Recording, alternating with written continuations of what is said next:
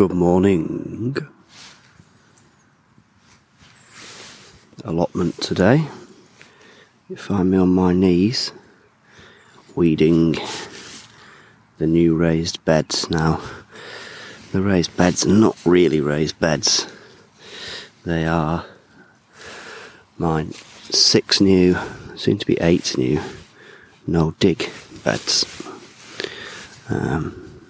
Slightly different in that they're not really raised, they're just old slices of old decking used to keep the soil in place for the moment. Ultimately, I think I won't need them.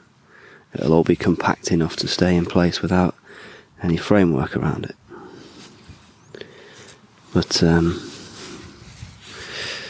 calling them raised beds because that's sort of what they look like. Just not very raised ones. And I'm weeding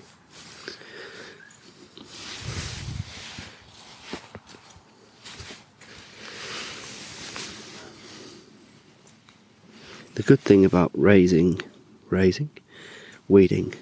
no dig beds is that there are never that many weeds to do.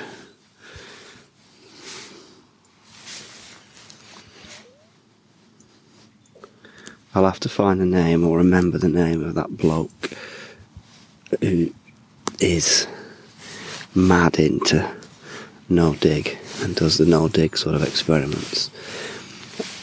I'll put a link on bobs.garden, my website. That's all you type into your web browser. https bobs.garden and it'll come up.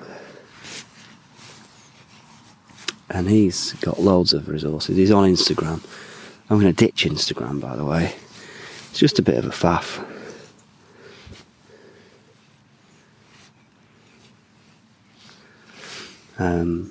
But what he'll tell you how to make a raised bed with no dig, if you'd like to do that, is to put down something to mulch whatever's there at the moment. So in my case, I use cardboard.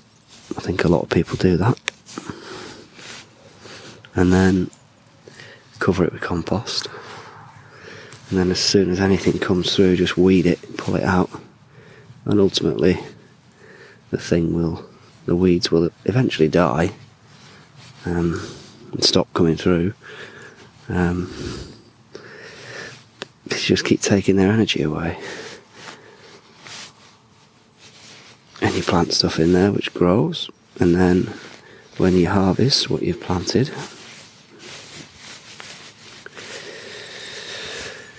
you don't do any digging, you don't disturb the soil, you just put a bit more mulch on, but not cardboard this time, which you won't need something as serious as that. You just put down more compost. So one of the key things for no dig beds is being able to provide your own compost, because otherwise it gets very expensive. I've done a bit of both this year because it's the first time. Well, it's not the first time I've done no dig. I did it last year on one bed and it was really successful, but I've put 8 new ones in. And yeah, I did go a bit overboard. I've bought a lot of compost. Pretty much every time I go to the garden centre, depending on how much money I've got in my pocket, I either come back with 600 or 1200 litres of compost. 1200 is about as much as I can fit in the Range Rover, which is, by the way, probably the best sort of allotment, small holding tool I've bought. It's bloody great, love that car. Anyway, that's one bed weeded. I've pretty much started recording when I started weeding, and it's the weeding is basically done.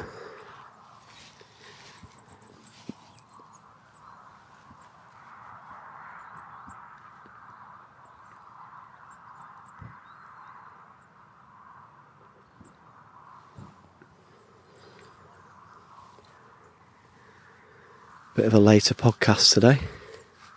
Gone 8 o'clock, should really be in the house getting the kids ready for school. We've given them strict instructions to be dressed or on the way to being dressed by the time I get in, which will be in about 5 or 10 minutes, but God knows what state they'll actually be in. Hopefully they'll both at least be alive once they've torn each other to pieces.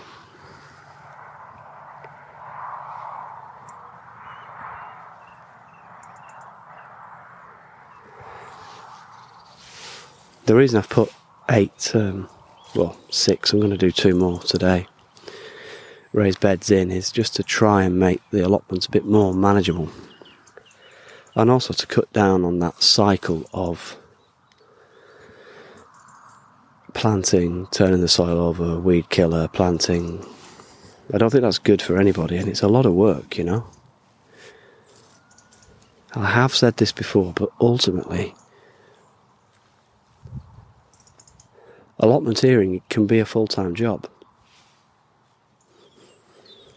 Certainly, the only real way to become self-sufficient is to be a farmer and to only eat what you grow.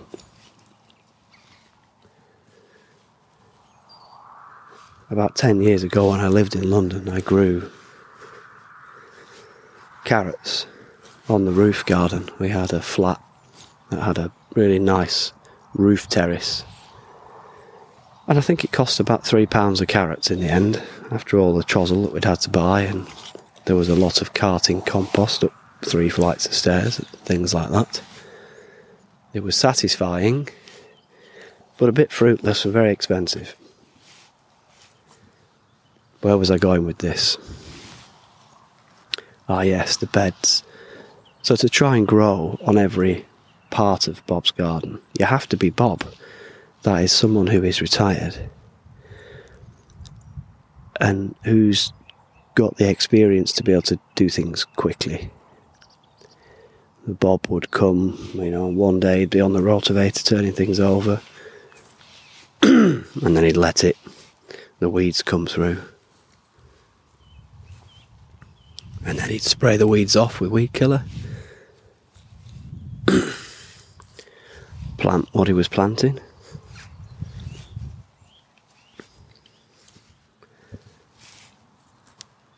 And let it grow and harvest it. Managing it with more chemicals in the meantime. And then as soon as it was harvested, it would be turned over again and the process sort of begun again. Like you would do if you were a farmer. He ran it really as a little farm with a plan and knew what he was going to do. Whereas I'm here every day and I have a general direction these days, which I didn't have last year. But I can't be on the rotavator for 2 hours, and I don't want to be buying chemicals to stick all over the place. And I don't need to, because I'm not growing that quantity of stuff. It's not a farm. So I am put some raised beds in, really to just make it more manageable and reduce the sort of area I've got to look after. I would love to do no dig across the whole allotment and just have it, all of it no dig. But it's not possible. I'd probably have to take 2 or maybe 3 years of not planting anything. I'd have to cover nearly an acre of, not an acre, but a few hundred square metres in plastic to cover it all off and let it all die down first and prepare it. So the beds are in. And they look good. They look good. So in a few days I'll be browsing the websites and ordering things to plant. I'm going to grow some cut flowers as well this year. That's a definite. That is a definite. I mean, after all, there's only so much kale you can eat.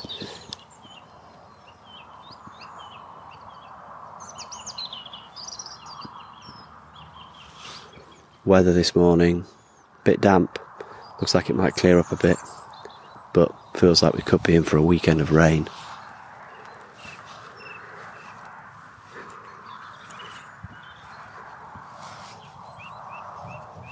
I'm going to leave you with the sound of the birds now for a little while.